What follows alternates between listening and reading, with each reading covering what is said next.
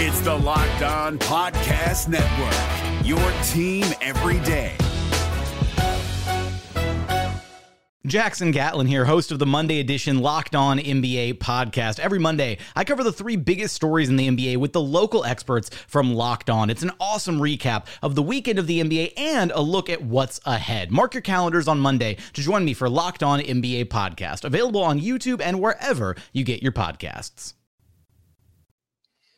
On today's Locked On Thunder podcast, we're joined by Michael Martin from Sellout Crowd to discuss the first 10 games for the Oklahoma City Thunder. Can Josh Giddey bounce back like he did against the Spurs?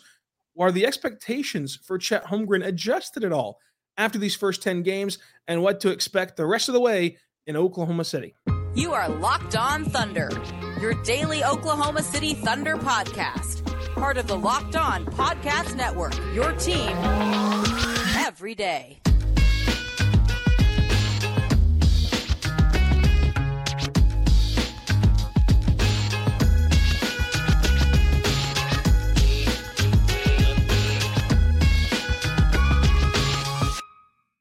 Let's get it going on the Locked On Thunder podcast, on the Locked On Podcast Network, your team every day. I am your host, media member, and editor-in-chief over at thunderousintentions.com.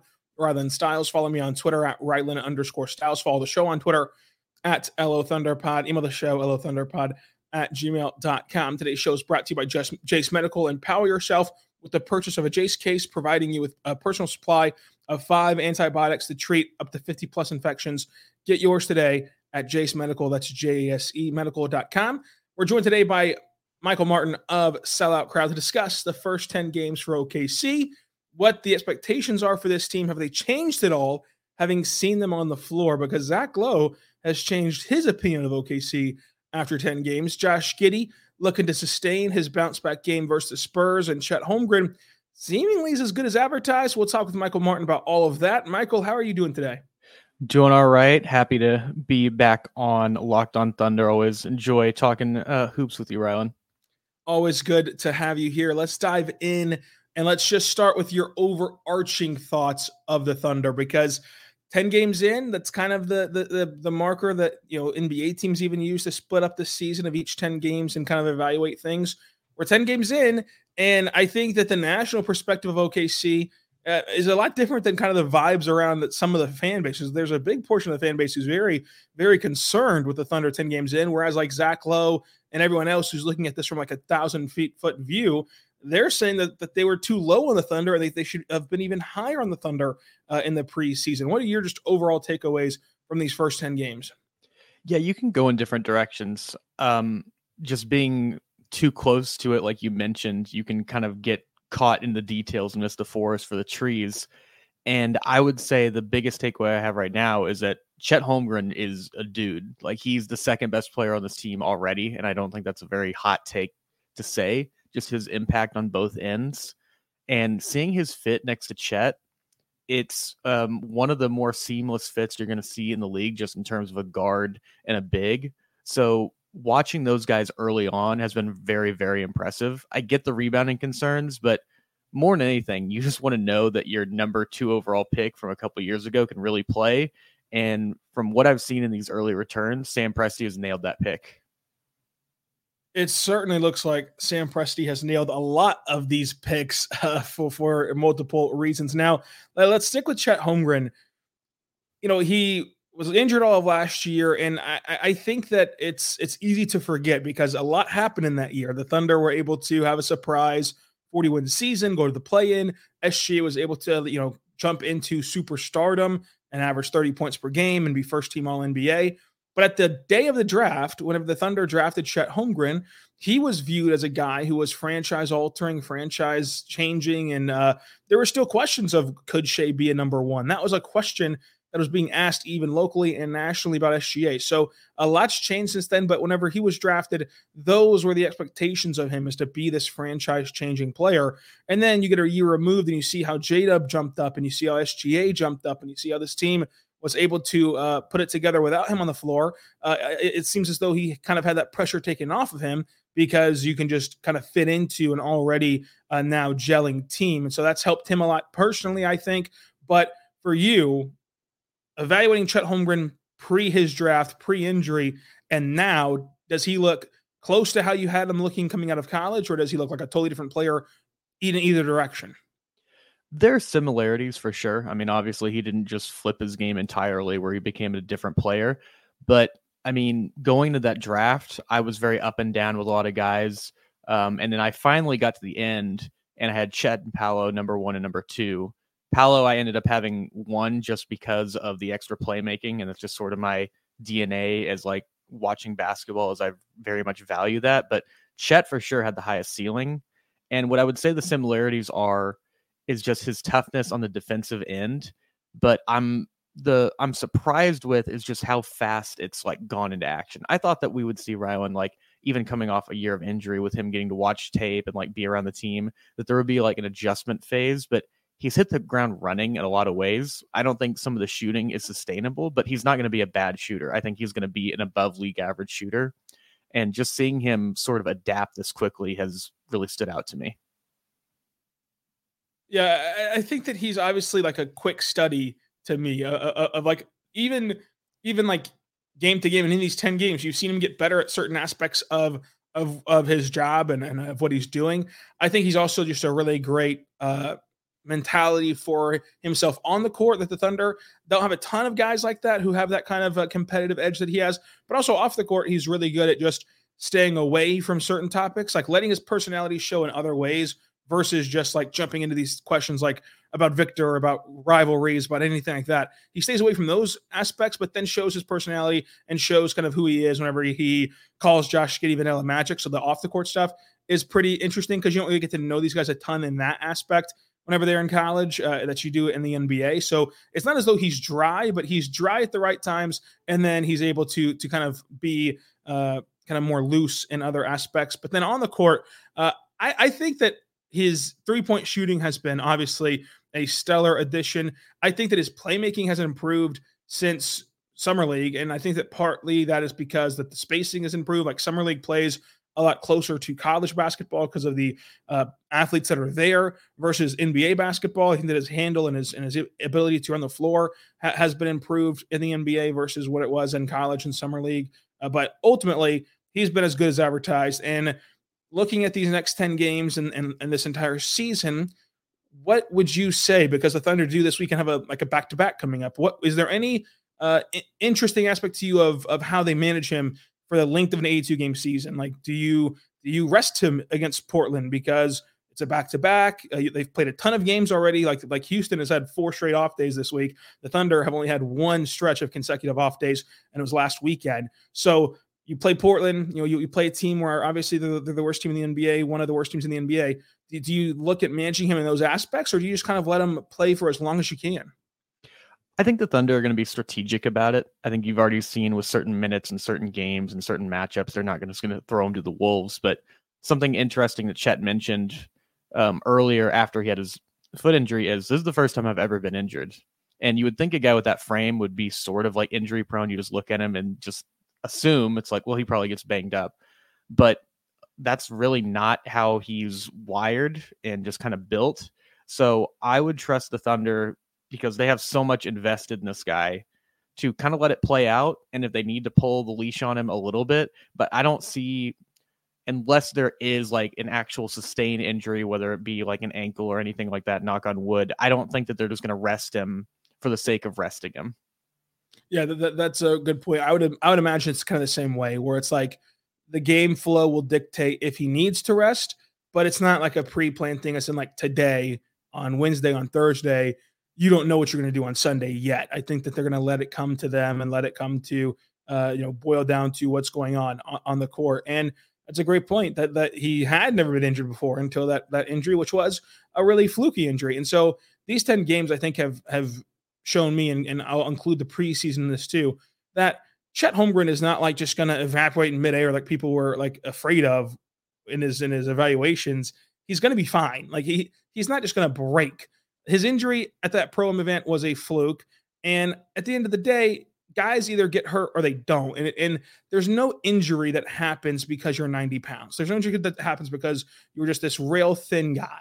The injuries come and go to all people of all shapes, all sizes, but they don't inherently happen to him because he's skinny if they do happen. So the injury prone stuff, I think, has been kind of hushed down a bit more, which is right. That should not be coming up a ton, because he's shown that he can handle some bumps in the post. And I just think that we're not doctors, so we never know why guys get hurt or guys don't. Like, why does Zion get hurt all the time? Why does, other guys not get hurt all the time? Kawhi gets hurt all the time.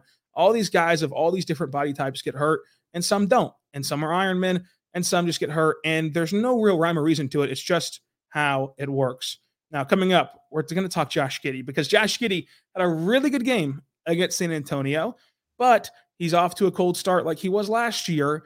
What's going to be the outlook for Josh Giddey this season? We'll talk about that coming up. But first, I want to tell you right now, my good friends over at FanDuel. Folks, FanDuel is great, and you're going to want to go there right now, because at FanDuel.com/lockedon, you're going to get $150 in bonus bets when you win any $5 moneyline bet. That's $150 in bonus bets whenever you win a moneyline bet of $5 as a new customer at FanDuel.com/lockedon. The moneyline bet is just who you think will win. So that's all you got to do is project who will win the game. You can also do spreads, player props, over-unders, and more. And why I say this is a great time to use FanDuel is because we're in the thick of everything. If you like football, where it's college, it's NFL football, it's NHL, it's college basketball, NBA basketball, and the moneyline bet, you can kind of work this, especially in the college sports this weekend. Alabama and other LSU and other teams play some really, really bad non-conference games. Alabama plays Chattanooga. You can go throw some money on the money line and go win your bet right there. That's easy money to get your bonus. But also, the Thunder are going to San Francisco tonight, and they are the favorites. They're favored on the road at 2.5, because the Warriors are going to miss Steph Curry and Draymond Green, who just got suspended. So the Thunder are going to be able to go there and try to secure a road win. No Steph, no Draymond. That might be your moneyline play to get you this bonus bet. Go check it out today at FanDuel.com/lockedon. This is Jake from Locked On. Locked On has teamed up with State Farm to spotlight some of the greatest supporting players in NBA history. After beating the Heat led by LeBron James and Dwayne Wade in 2011, Dirk Nowitzki won an NBA title and proved himself to be one of the greatest basketball players of all time. But there was one player in the starting lineup for the last 3 games of the finals that helped support Dirk all the way to a championship, JJ Barea. Led by JJ and Jason Terry, the Mavs' second unit proved to be the strength throughout the playoffs, where they led the NBA in bench scoring. But for games 4, 5, and 6 in the NBA Finals, Mavs coach Rick Carlisle inserted Barea into the starting 5 to help the Mavs space the floor and put more playmaking around Dirk. JJ Barea had a knack for running the pick and roll with Dirk that helped the Mavs score more efficiently on their run to a title. Dirk Nowitzki couldn't score the way he did if he didn't have much needed support from someone like JJ Barea. Sometimes you and I need that kind of support too. Think of State Farm like a pivotal team player. When you need help protecting the things that matter most, remember the jingle and just say, like a good neighbor, State Farm is there.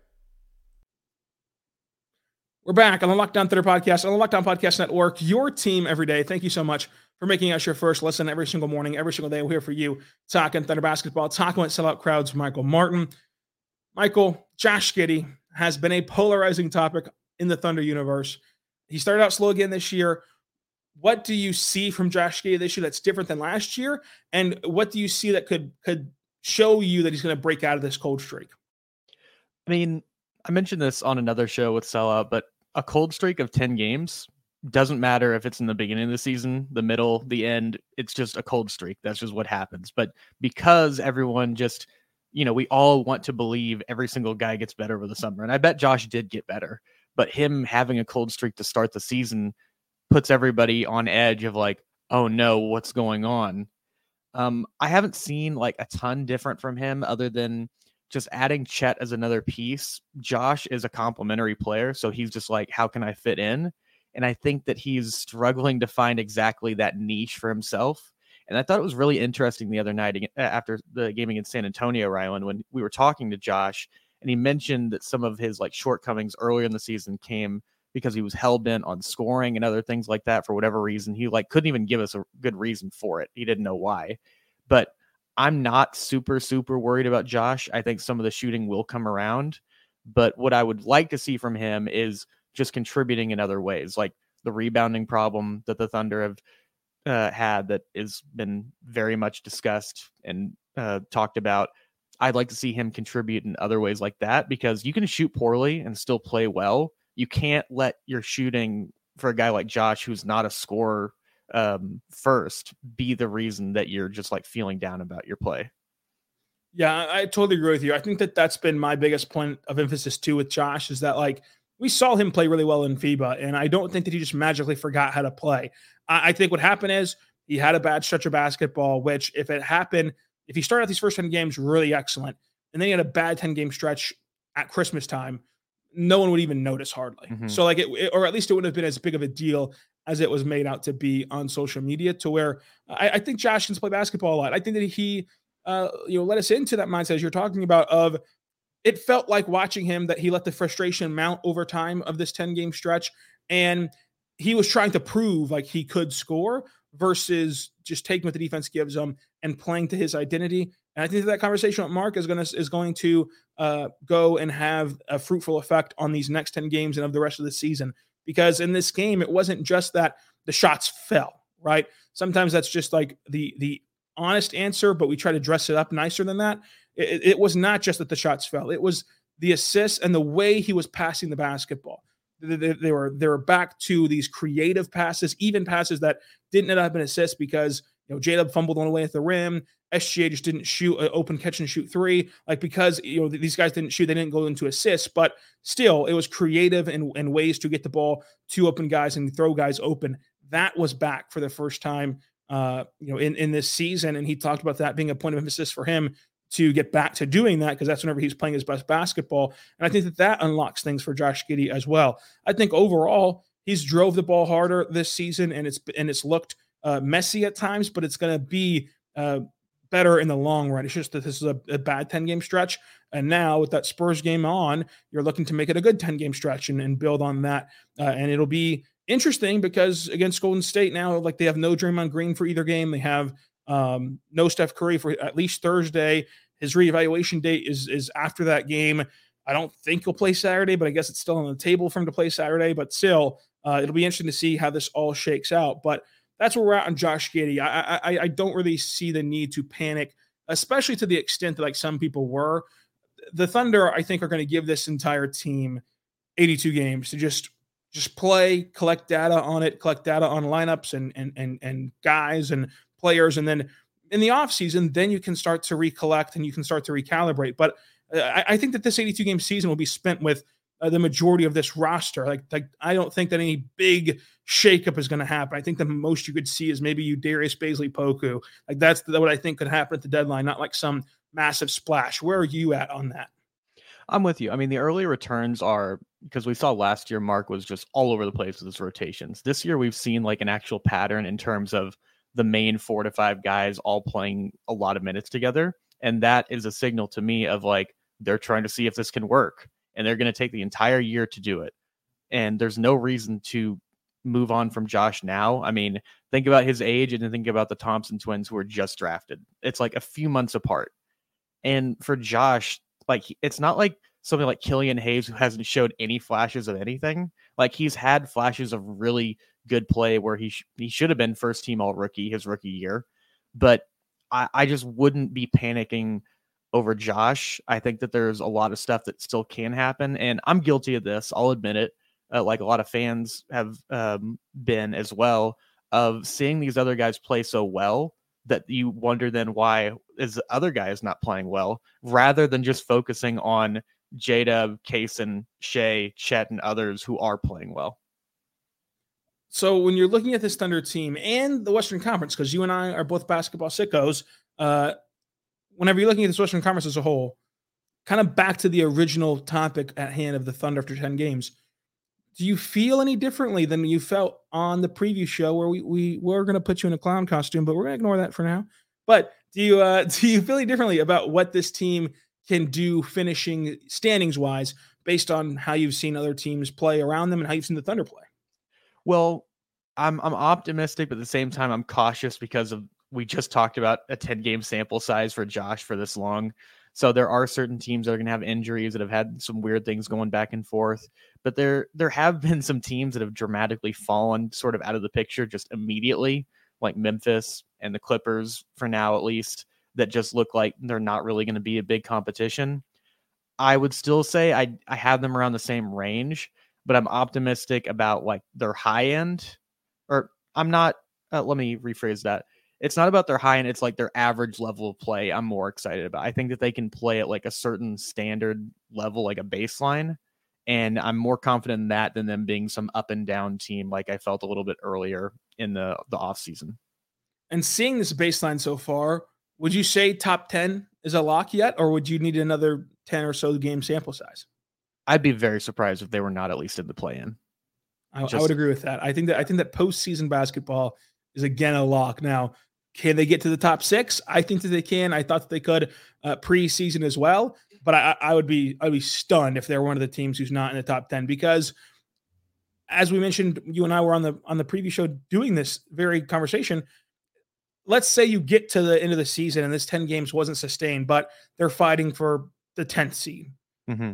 If the Thunder are one of the teams fighting for the 10th seed, they have zero incentive to not go and get it. Whereas like last year, you see it naturally unfold. Last year, the Mavericks just bowed out of the race because they had an incentive to go get a draft pick. The Thunder don't have that incentive. They have draft picks coming in from so many different places that it's more beneficial to them to get into the play-in tournament than to improve their draft odds by just a little bit whenever you consider all of the ways that they have picks coming to them. So that's why I don't see any team knocking the Thunder out of 10 spots. Like they might not reach their top 6 potential that I think that they have, but they're going to be in the top 10 and in the play-in again, which we'll see how it all unfolds. Right now, based on what we've seen, I think that they'll be top 6 even more confident than I did in the preseason.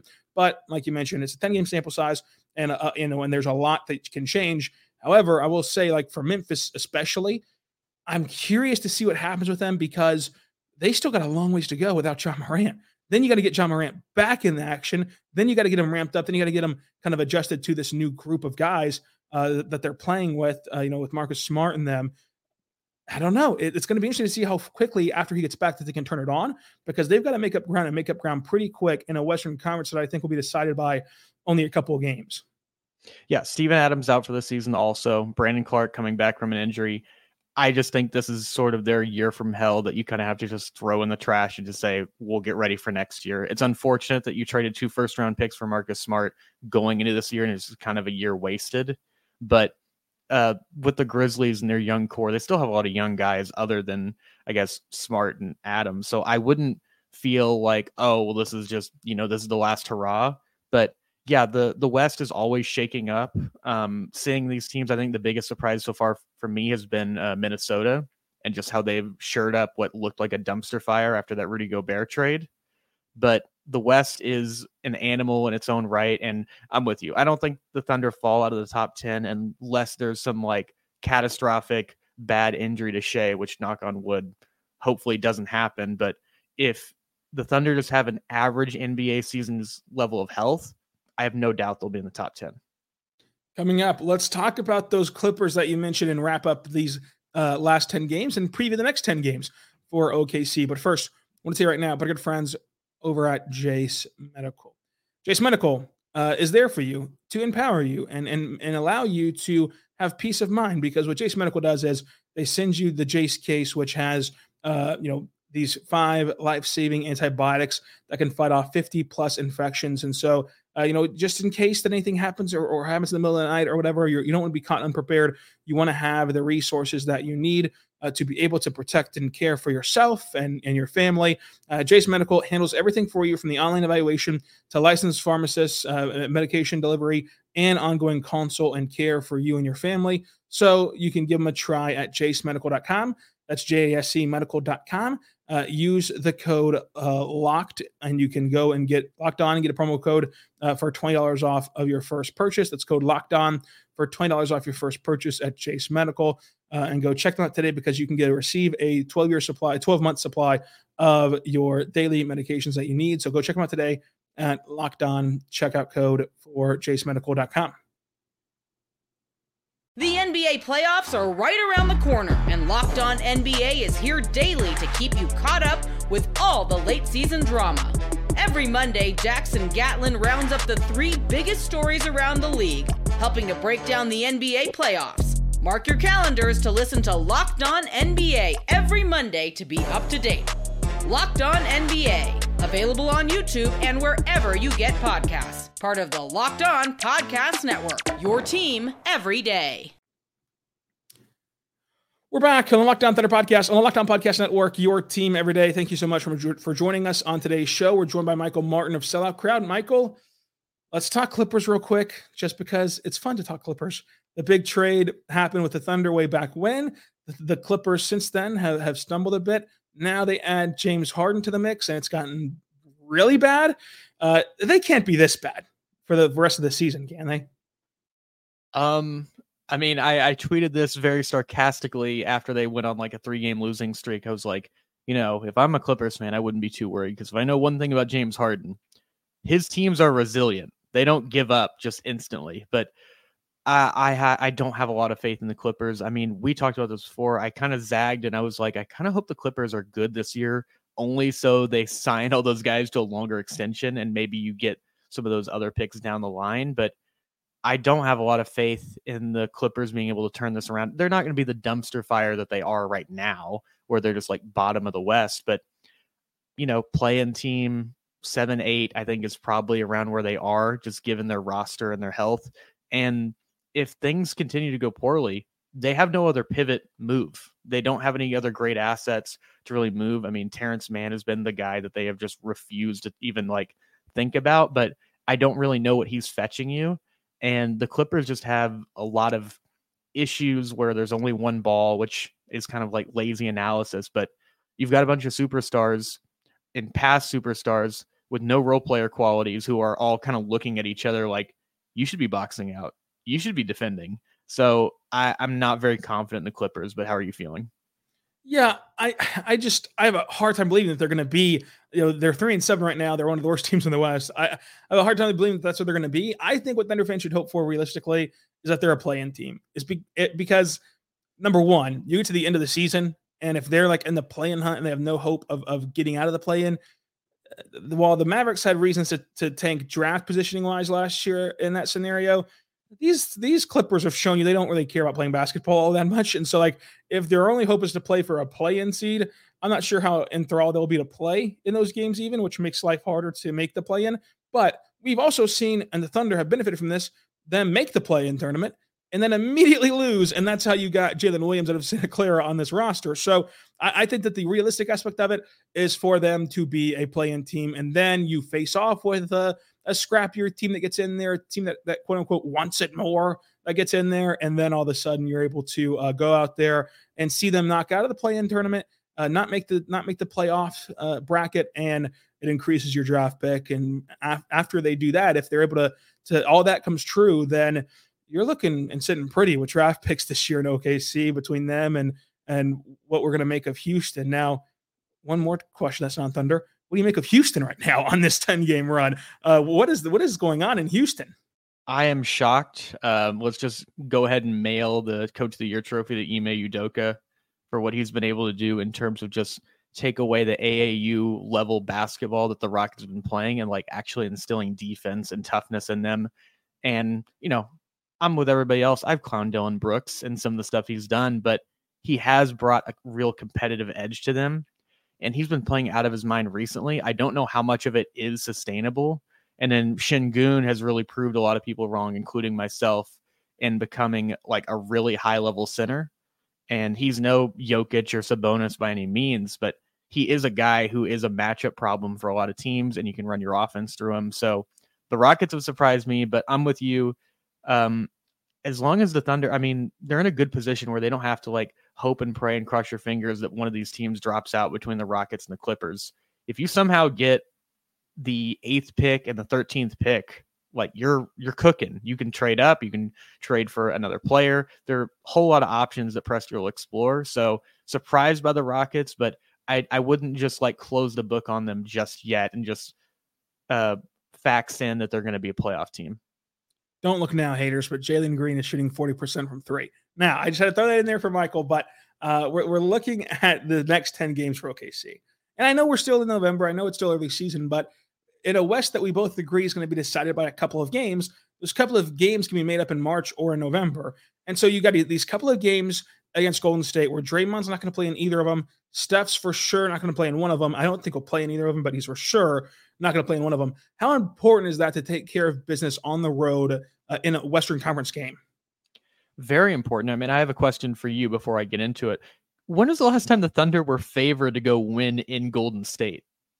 It's been a long time. I have to imagine this is it was a jarring thing to see, even with the news of everything that's happening around Golden State.